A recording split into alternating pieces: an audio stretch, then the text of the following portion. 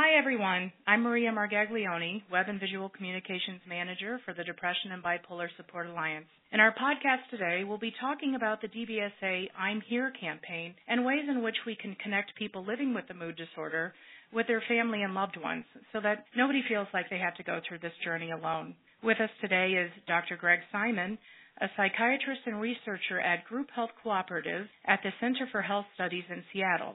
His research focuses on improving the quality and availability of mental health services for people living with mood disorders, and he has a specific interest in activating consumers to expect and demand more effective mental health care. Welcome, Dr. Simon, and thank you for joining us today. Thank you very much for giving me the opportunity to talk about this. I'm certainly happy that DBSA has decided to emphasize this topic as part of the I'm Here campaign. And when we talk with people who live with mood disorders about what matters to them and what makes their lives better, what we hear is not so much about the sort of symptoms or problems that psychiatrists or therapists might think about. People talk about meaningful relationships and finding meaning and enjoyment in their life. And that's really what this program is all about. Thank you so much. Well, we live in a world where connecting with someone is at our fingertips, yet we keep hearing that people are having more and more feelings of loneliness than ever. Throw in a mental health diagnosis and the effects of isolation, that feeling of loneliness heightens to frightening and debilitating levels. Would you mind talking a little bit about the effects of isolation? Well, we know for people who live with a mood disorder that becoming isolated from other people is both cause and effect. And what I mean by that is that people who experience depression or other mood disorders may find it hard to engage with people, lower levels of energy, feeling more discouraged, more likely to sort of focus on negative experiences and harder sometimes to recognize some of the positive experiences. And that can become a real self-reinforcing cycle. The worse you feel, the less you feel like reaching out. The less you reach out, the worse you feel. And it can become a real downward spiral. And we know from research that not only is this sort of a core part of depression and mood disorders, but it's also a core part of recovery from depression and mood disorders. So I'm very excited that this campaign is going to talk not only about sort of what an important issue that is, but some specific things people might do to reverse that. So the DBSA I'm Here campaign was born out of hearing people's accounts of loneliness and desperation. So in your experience in working with people living with a mental health condition, why is it helpful to connect with other people? We know that that sort of cycle of loneliness and feeling more discouraged and depressed can be reversed. And if you look at research on psychotherapy or counseling approaches for depression, this is at the core of many of them. You can look at sort of the jargon terms or brand names that doctors or therapists use when they talk about interpersonal therapy or behavioral activation therapy or cognitive and behavioral therapy or even dialectical behavior therapy. That's sort of the alphabet soup of the DBT and CBT and BA that therapists and doctors talk about. But this idea about connecting with other people is at the core of many of them. And what we know is that it is difficult but really important, and there are specific things that people can do to make those connections more likely to take hold and make those connections more likely to stick. Okay, so for people that don't have that natural system of support, family and friends, how do they find that? Well, the advice we would give about that is first of all, recognizing that need, that's such a basic human need to be connected with other people, to feel supported by other people. And then to think about all the various sort of diverse and possible sources of support. To use some of the jargon terms that we use, we may talk about the sort of instrumental support, the specific kinds of help that people might give, or the more social or interpersonal support, the feeling of relationship and the feeling of belonging.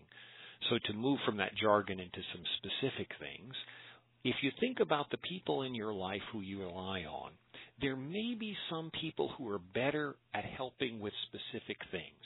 Somebody to give you a ride somewhere, somebody to call you and make sure that you get up on a morning when you have something important to do. Those people are the people who can provide the sort of doing support.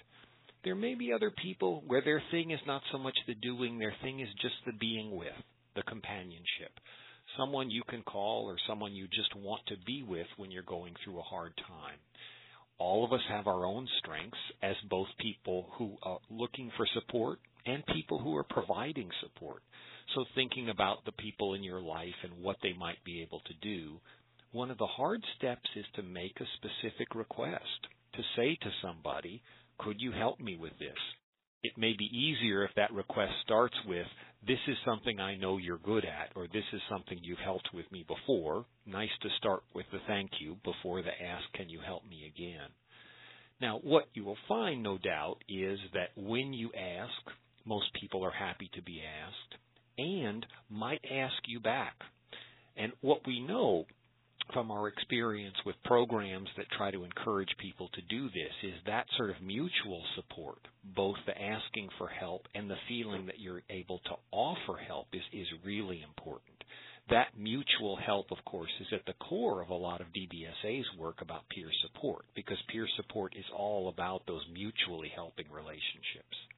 That brings up my next question. When we see friends and loved ones struggling on their journeys, we're often apprehensive about reaching out to the person. Do you have suggestions for friends and loved ones on how to connect and start that conversation?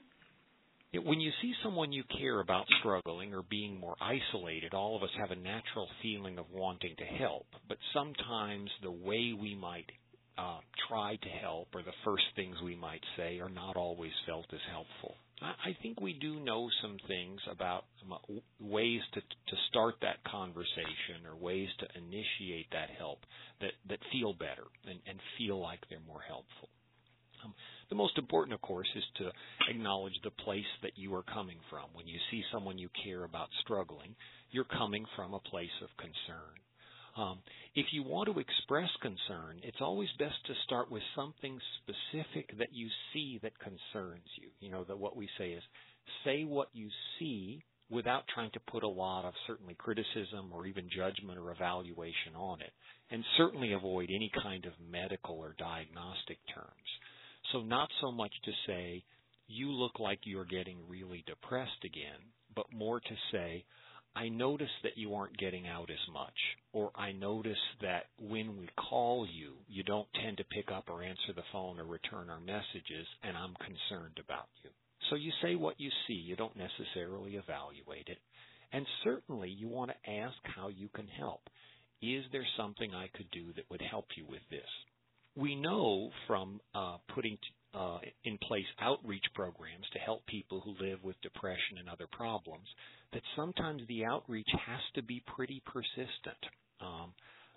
People, when you talk to people who've really gone through serious depression, you know, they will often describe the experience of hearing someone call, not answering the phone, the messages piling up. Often that feeling they have of it's important to them that someone cares and continues to reach out to them, even if they don't necessarily respond. For the person who's trying to do that outreach, they may sometimes wonder, am I doing too much? Am I annoying? Am I irritating? Am I aggravating them?